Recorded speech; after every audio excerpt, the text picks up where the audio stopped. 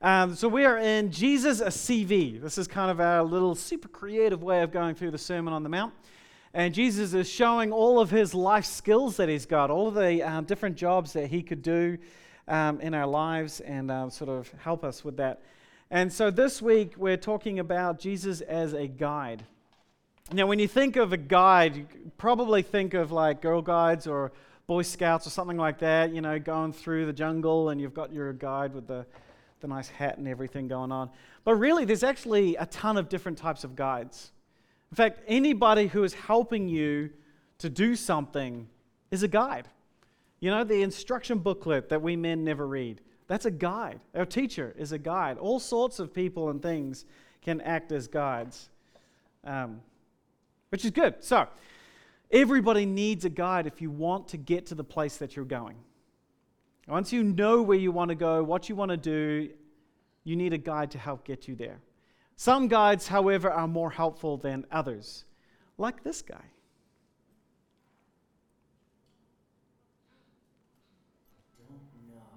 Choose a hole wisely, for one will lead to Bergen Town, and the other to certain death.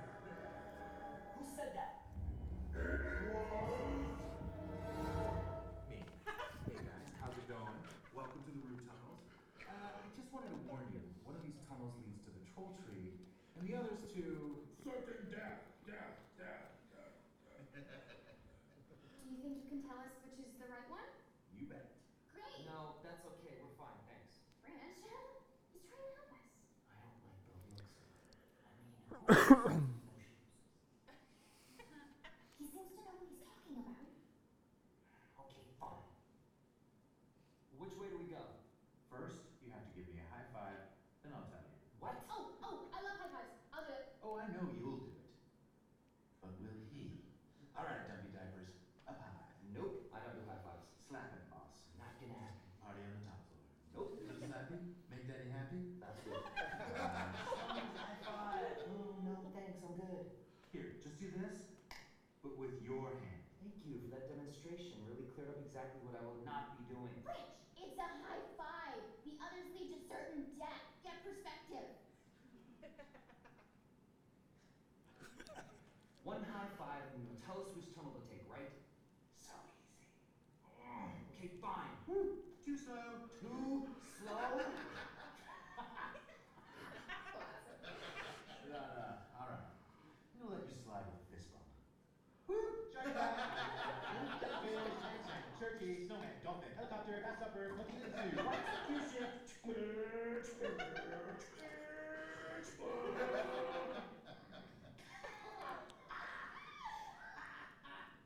Okay. Now, when can we hug?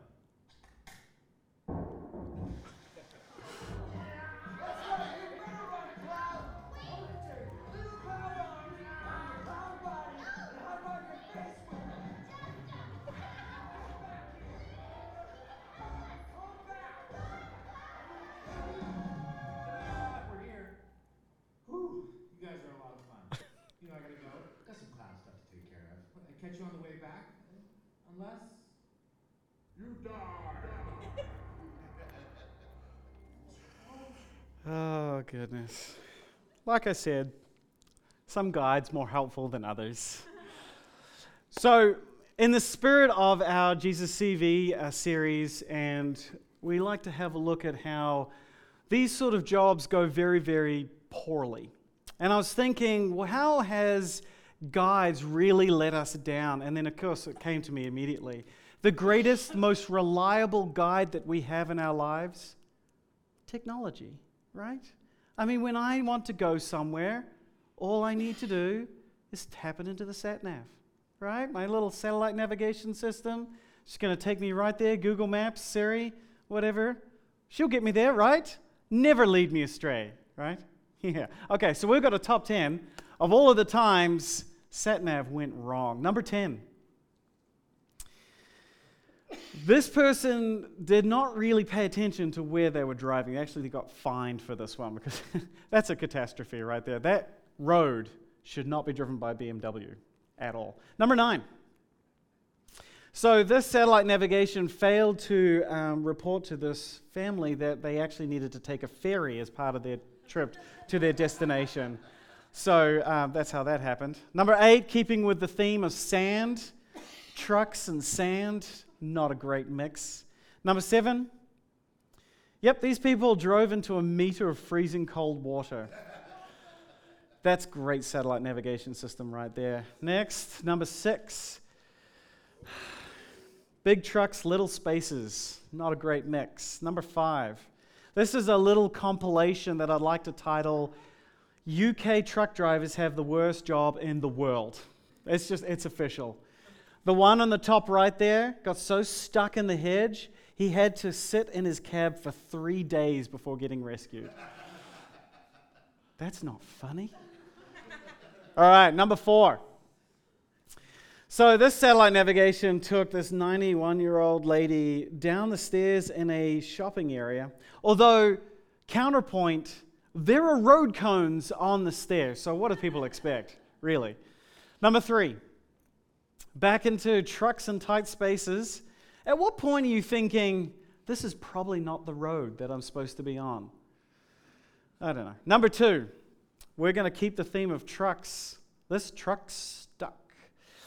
Now, this makes number 2 for one very special reason. SatNav took this under an arch in England built by the Romans. This arch is 1,700 years old. And he broke it. Yeah. Don't know why they had a road underneath an arch that old. But anyway, number 1, my favorite. This lady took a wrong turn somewhere. SatNav failed her. What's really impressive to me is how far away from the road that she is. Like, she has driven a fair distance before coming to the conclusion that perhaps not the space she's supposed to be. So, satellite navigation, not always our most reliable friend. But it just kind of goes to show how important good navigation, good guides truly are, right? And I think this is even more the case when we think about spirituality, when we think about our eternal future. A good guide is really important. And I wanted to kind of highlight something to you this morning. I'm going to use the whiteboard because I like them. This is the way that we often traditionally look at the Christian faith. If we think of it in terms of pathways. So we've got the world, right? The world is just kind of going along nicely. But then we kind of got these paths. And up here, you've got this path that goes towards heaven, right? And then you've got this big path here. Come back to that one in a second. And then we've got this path down here. So all of the really bad people in the world, you know, your atheists and your criminals and your English rugby players, they're all going down here. Bad people. This is the way we tend to think about things. And then over here, you've got your really top-notch people, your A-plus Christians. These are your sort of professional ministers and your missionaries, you know, and that annoying neighbor that kind of collects your mail and sticks a Jesus is the reason for the season tract right in the middle of it for you, even though it's July, you know, and so she's, you know, doing that. So you've got these like super Christians over here. Then you've got most people. Right now, most people are what you would call probably your normal. These people are good people. You know, I mean, maybe they're not coming to church every week, you know, maybe they're not sort of giving their whole lives to ministry or anything like that, but they're good people. They're trying to live their lives in a good way, right? They're trying to do their best and get along, and eventually, you know, they'll make it there. They'll make it to heaven. I mean, these people here, they're getting the beachfront properties, the beachfront mansions in heaven. All right, these guys here, they might sort of have to get by with a 3-bedroom duplex sort of somewhere in heaven, but they're getting there, right? That's the way. This is the way we kind of view spirituality in our world, don't we? That's the way we kind of look at things. And I think in Jesus' time, had a pretty similar view.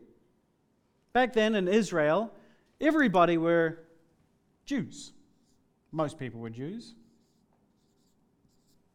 Jews were people who were born into the sort of nation of Israel, and, they had certain laws and sacrifices they had to go about, and they're just kind of doing their thing, moving along, doing the best they can. Then you got your sort of like super Jews up here. Super Jews. So these would be like your religious leaders, right? Your sort of priests and your scribes and your Pharisees. These guys taking care of business. These guys were legit. And then over here, you had Gentiles. Everybody else. People who weren't Jews. There weren't that many of them in Israel at the time. You had the Roman army who were kind of conquering the land at the time, so they were there. They're going down. But then, for the most part, most people are just kind of doing their thing, right? That is the sort of view that they would have had when Jesus turns up on the scene. And then Jesus starts talking about pathways. He starts talking about ways to him. And this is what he says. In Matthew chapter 7, verse 13, he says, "Enter through the narrow gate.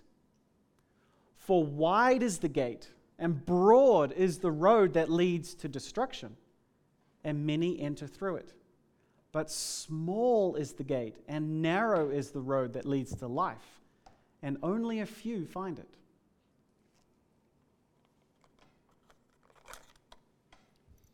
So Jesus' pathway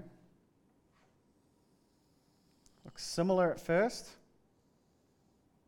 but there is no small pathway down. We've got this little pathway going up, and then, big pathway heads downwards. So you've got a small little group that are good, and the rest is the wide path that leads to destruction. This is the way Jesus shows the pathway. It's very, very different from this one here, isn't it?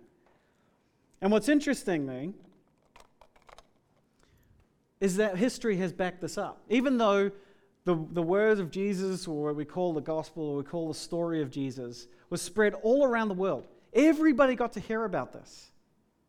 All across all nations, not every people group yet, but most people groups have heard about Jesus. And yet, it has played out throughout history and throughout the world that only a small path have chosen him, and most have not.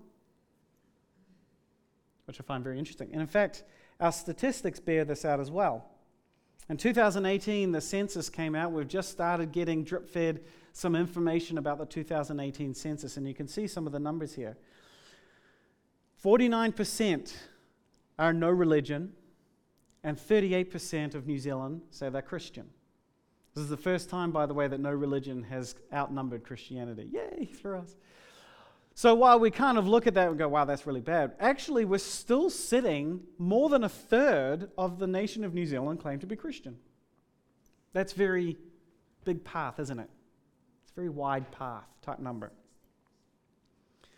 But another study in the same year, the Faith and Belief study, sort of broke it down a little bit more. They had a very similar number of people who claimed to be Christian, around a third, 33%. But of those, well, not of those, but 33% were claimed to be Christian, but only 16% were willing to come to church at least once a month. That's what they would call regular attendance. And then only 9% would consider themselves extremely involved. And I've actually heard numbers worse than that. So that's starting to look a little bit more like this, isn't it? Only a small amount are actually choosing Jesus. Now here's the question. This is where I wanted to open it up a little bit, so we can have a little bit of a discussion, because I like doing that sometimes. Why do you think that is? Why do you think? Let's say Jesus has shared his message with the world. He is offering eternal life. He is offering forgiveness for sins. He's offering the world. And yet people are not choosing him. Consistently not choosing him. Why do you think that is? I'm going to sit here until someone answers me. Why do you think people do not choose? Kenzie, I knew you'd be good for an answer. I think there's more than one reason. I'm sure there is one reason. Let's throw one out there. I think people misunderstand Christianity a lot and what Jesus is about. Mm-hmm. Also, a lot of people impugn God's character, so they don't understand what God is. Two very good things. Let me just repeat them so everybody else can hear. So one of them, you're going to bring the microphone around. That's a good idea. So smart. So one of them is that people misunderstand Christianity. They don't understand what it is that Christianity is, which might possibly lead to sort of this big thing where they think, oh yeah, I can just tick a box on the census. Other people are turned off by Christians who are sort of, would you say, impugning the character of God? Yeah, showing a very different picture of God than God actually is. So people run around doing all sorts of horrible stuff and then saying, I'm a Christian. We're like, oh, don't say that out loud, you know. And so people get the wrong impression of who God is, and so they don't want to choose him. Yes? Anyone else? Lilia? Idolatry, in the sense of, like, that's a general term for a lot of things that people do. Things are more important to them Yeah? than God. Okay. Like money, school, etc. Yep. So you say idolatry, not adultery, by the way. But I always got those two confused. Idolatry means worshipping idols. That's what the Old Testament was. That's their biggest problem. But anything that we choose above God is kind of like an idol, something that we worship. Yeah, and there's a lot of things. Money, career, popularity, girls, As I'm walking, I was going to say busyness. busyness. Yeah, because idolatry and busyness sort of they come together. Like you just get so distracted by Yeah. by so many things. Busyness itself can become an idol that we worship. Like we busy for the sake of being busy, but yes. And I'll go here, but fun fact about busyness: the Chinese characters for busyness, two of them, soul and annihilation. Yeah. Soul. Soul annihilation. Yes. I think people don't think that they have to make a choice. Like most people don't know the details of the Bible. Yeah. And they don't realise that they need to make a choice. And quite beyond that, as people, we are generally focused on what we can see and touch. Yes. And prove. And from a scientific point of view, Sure. that is not possible, so you have to believe in something you cannot see, which is difficult for them. Yes, it is. And that's especially true in the last couple of hundred years when we started caring about science. This has been true for 2,000 years.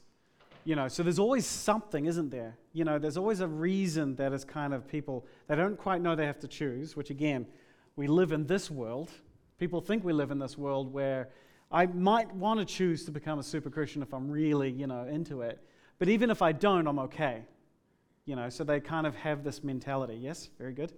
I want to circle back to a response to that question too in a little bit, but now we've got hands everywhere. This is awesome. That was Charlize over there, by the way. Just keep names: Lilia, Kenzie, and this is Carrie. I want to say Melissa because of your Facebook. Carrie. I wonder a lot too if it's about, from a subcultural perspective. We live in a changing world, and I know that God never changes, but Mhm. I think it's about how do we as Christians, as church, what is church, and how are we connected? Sure. Yep, no, I think that's true. And I think Changing culture.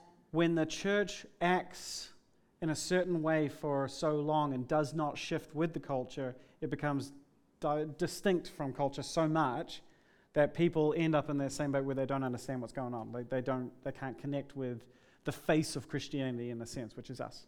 Yep, very good. This is great stuff, guys. Who else? Fiona. I think a lot of people just don't need God, or they perceive that they don't. There's no value add for having God in their lives. We're a very affluent society, Mm-hmm. and we're not driven to our knees for God. So Yep, very good. Are you checking the time, Kenzie, or are you putting your hand up? I think one of the big reasons as well is we don't want to be held accountable Mm-hmm. We want to live our lives the way we do. We don't want anyone to tell us anything different. We live in a very selfish society, and how dare some guy in the sky tell me what to do, essentially. Mm. I think that comes back to actually what Marilise was saying about our scientific view. Science has basically told us that we are the most powerful thing in the universe. We are the most important thing in the universe. So anyone who is trying to usurp that power is going to get shut down. Yep. Well, even as humans, it's like we have a natural inclination to control our lives. Yeah. But people can't accept that we have no control. Yeah. Even though we have free will. Yeah. Which is a whole different subject. Oh, yeah, we're not going to go down there. Yeah. No, you're right. So we kind of struggle to give ourselves over to something, which ties in again to this idea of not really understanding what's going on. Sorry. Yep, Mum? Heather? This is my mama. Or Hamish's mum? Extreme misunderstanding. Mm-hmm. I read a book. The guy was a murderer. Oh, dear. That was his job.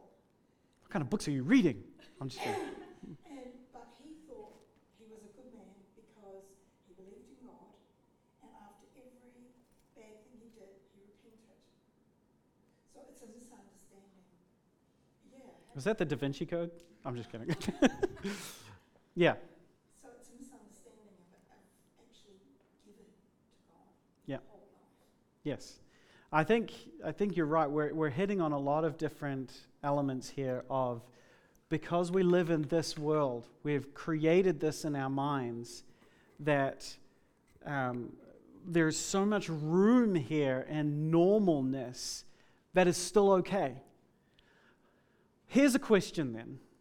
Why do we end up back in this space? And maybe, because Jesus gave us this 2,000 years ago. He told us the way. He gave us clearly this path that you choose me, the narrow path, don't choose the wide path. That path takes a right turn down to the very warm place. So why do we did this 2,000 years ago. We didn't just unearth this passage last week. So it's not news to us. And yet we still end up here.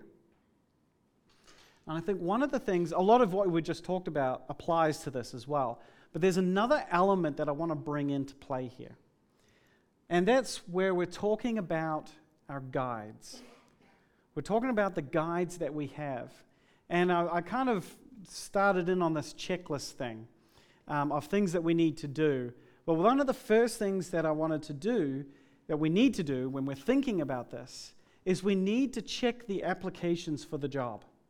Check the applicants, because Jesus is not the only one who is applying for the job of guide of our life. Jesus is not the only one. All right? We have two voices going on in our heads. Two voices fighting for our attention, fighting to lead us. And to beautifully illustrate this, I have another video clip.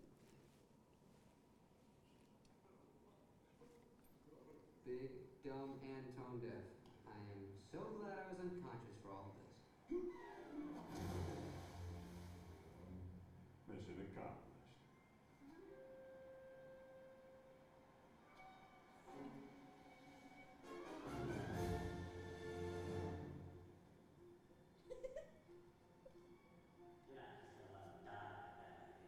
On shoulder, Rachel. Don't listen to that guy. He's trying to lead you down the path of righteousness. I'm going to lead you down the path that rocks.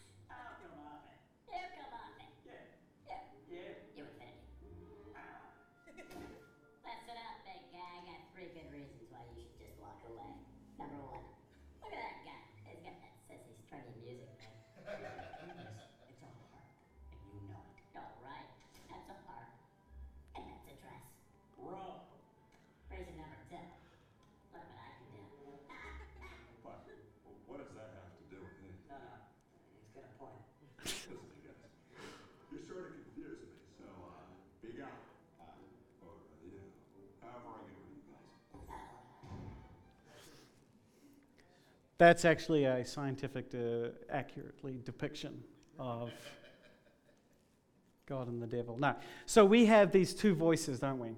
It is not only Jesus who wants to lead us and guide us up this path, but Satan wants to lead us down this path too. And one of the ways he does that is given to us in the next part of the passage Jesus is talking about. In verse 15, he says this. Excuse me. Watch out for false prophets. They come to you in sheep's clothing, but inwardly they are ferocious wolves. By their fruit you will recognize them. Do people pick grapes from thorn bushes or figs from thistles? Likewise, every good tree bears good fruit, but a bad tree bears bad fruit. The next one. A good tree cannot bear bad fruit, and a bad tree cannot bear good fruit. Every tree that does not bear good fruit. Say this 7 times fast, honestly. Bear good fruit is cut down and thrown into the fire. At least you're paying attention. That's good. Thus, by the fruit you will recognize them. So he's kind of introducing this group of people, these false prophets or teachers, who are pretending to be good people, pretending to be godly people, but are in fact wolves leading us astray. And I think one of the things that has happened is that our false prophets, our false teachers have tried and teach us this way of thinking about the world. This is the most effective way that they have had of distracting us from what Jesus truly said, is to give us this impression that normal is okay, that there is this big, wide middle road. But they're not being led by Jesus. They're being led by the other guy. Their guide is the other guy. So we like to think of modern examples of this. You know, we always think of televangelists. They get a bad rap. You know, Westboro Baptist, you know, people who have committed these heinous sins and all of this sort of stuff. And these people who have done all of this bad things, and we're like, oh, these are the false prophets. But we have to be careful about how we go about this. Because Jesus says the way that you will know whether these are false prophets or not is by their fruit, by what they do, by their lives. Which means you really can't tell unless you can see their lives. See, back in Jesus' time, your teachers weren't on podcasts, they weren't on YouTube, they weren't, coming streaming across the internet. We weren't getting snippets of teachers.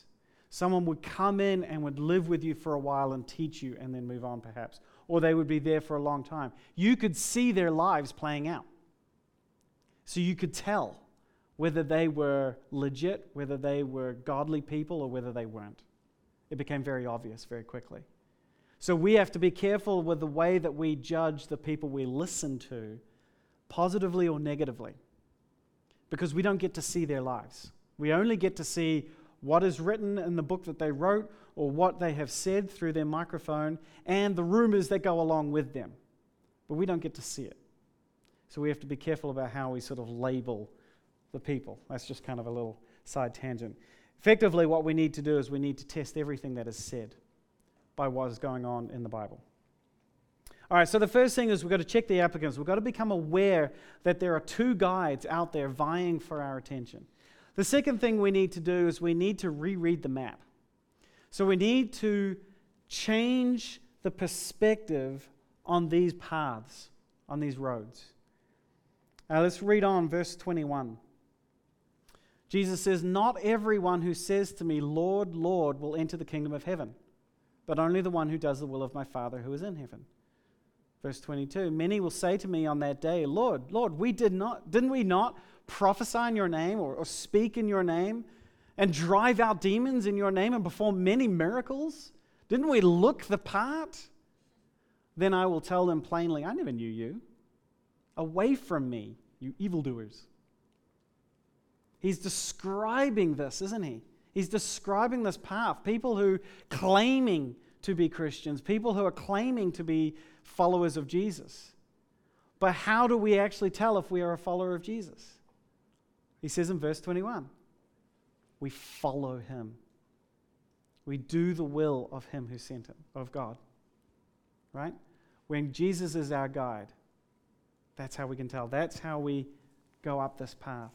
So, what it comes down to is not my behavior. See how we got this by behavior? People who do bad things, people who are trying to do their best, people who are doing really good things. It's not about that. It's about following and not following.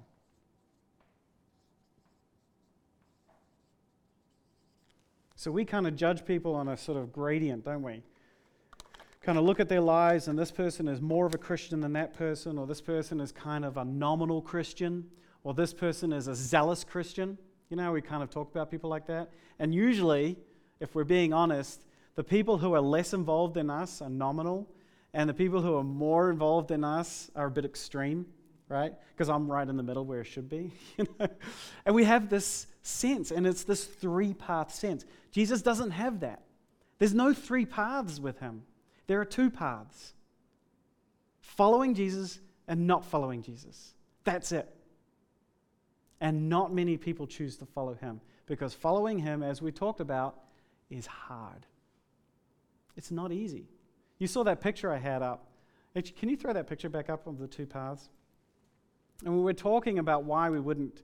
If you walked into the forest and you had those two options to walk down, which one would you walk down? I mean, it's simple. One is really hard, it's tricky, it's bumpy. Unless you're crazy like Nate, you're not wanting to go down that path.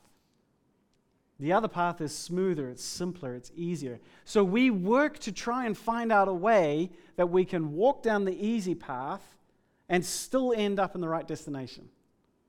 That's why we create this. We want the easy path that still leads to Jesus. Jesus doesn't offer that path. He offers a harder path, a more difficult path. And so that leads us to the third thing that we need to do on our checklist, is we need to choose our guide. This sounds like a sort of silly thing, you know, choose Jesus or don't choose Jesus. But we actually do need to do this. This is the moment where we need to actually pause.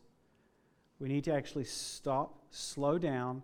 We need to think about the map that is in front of us, and we need to choose which guide we want to follow. Which path are we going to try and take? It's not always an easy decision. Jesus never made it an easy decision. He never said it was an easy decision. He says it's going to cost you everything you got. It's free admittance. It'll cost you everything. We need to decide if that's what we truly want to do. Because life's too short for pretending.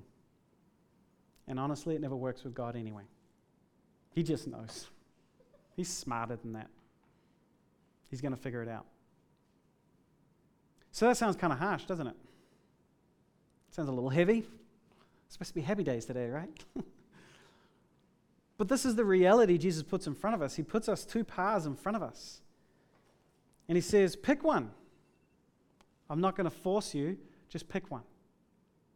But the thing we need to remember is that he doesn't say pick one and then go. He says, pick one and I'll come with you. He always comes with us. We go down the hard path. We know where it leads to. We know who it leads to. And we know who comes with us. Which makes it the best path, in my opinion. But I can't make that decision for you. We have to make that decision for ourselves.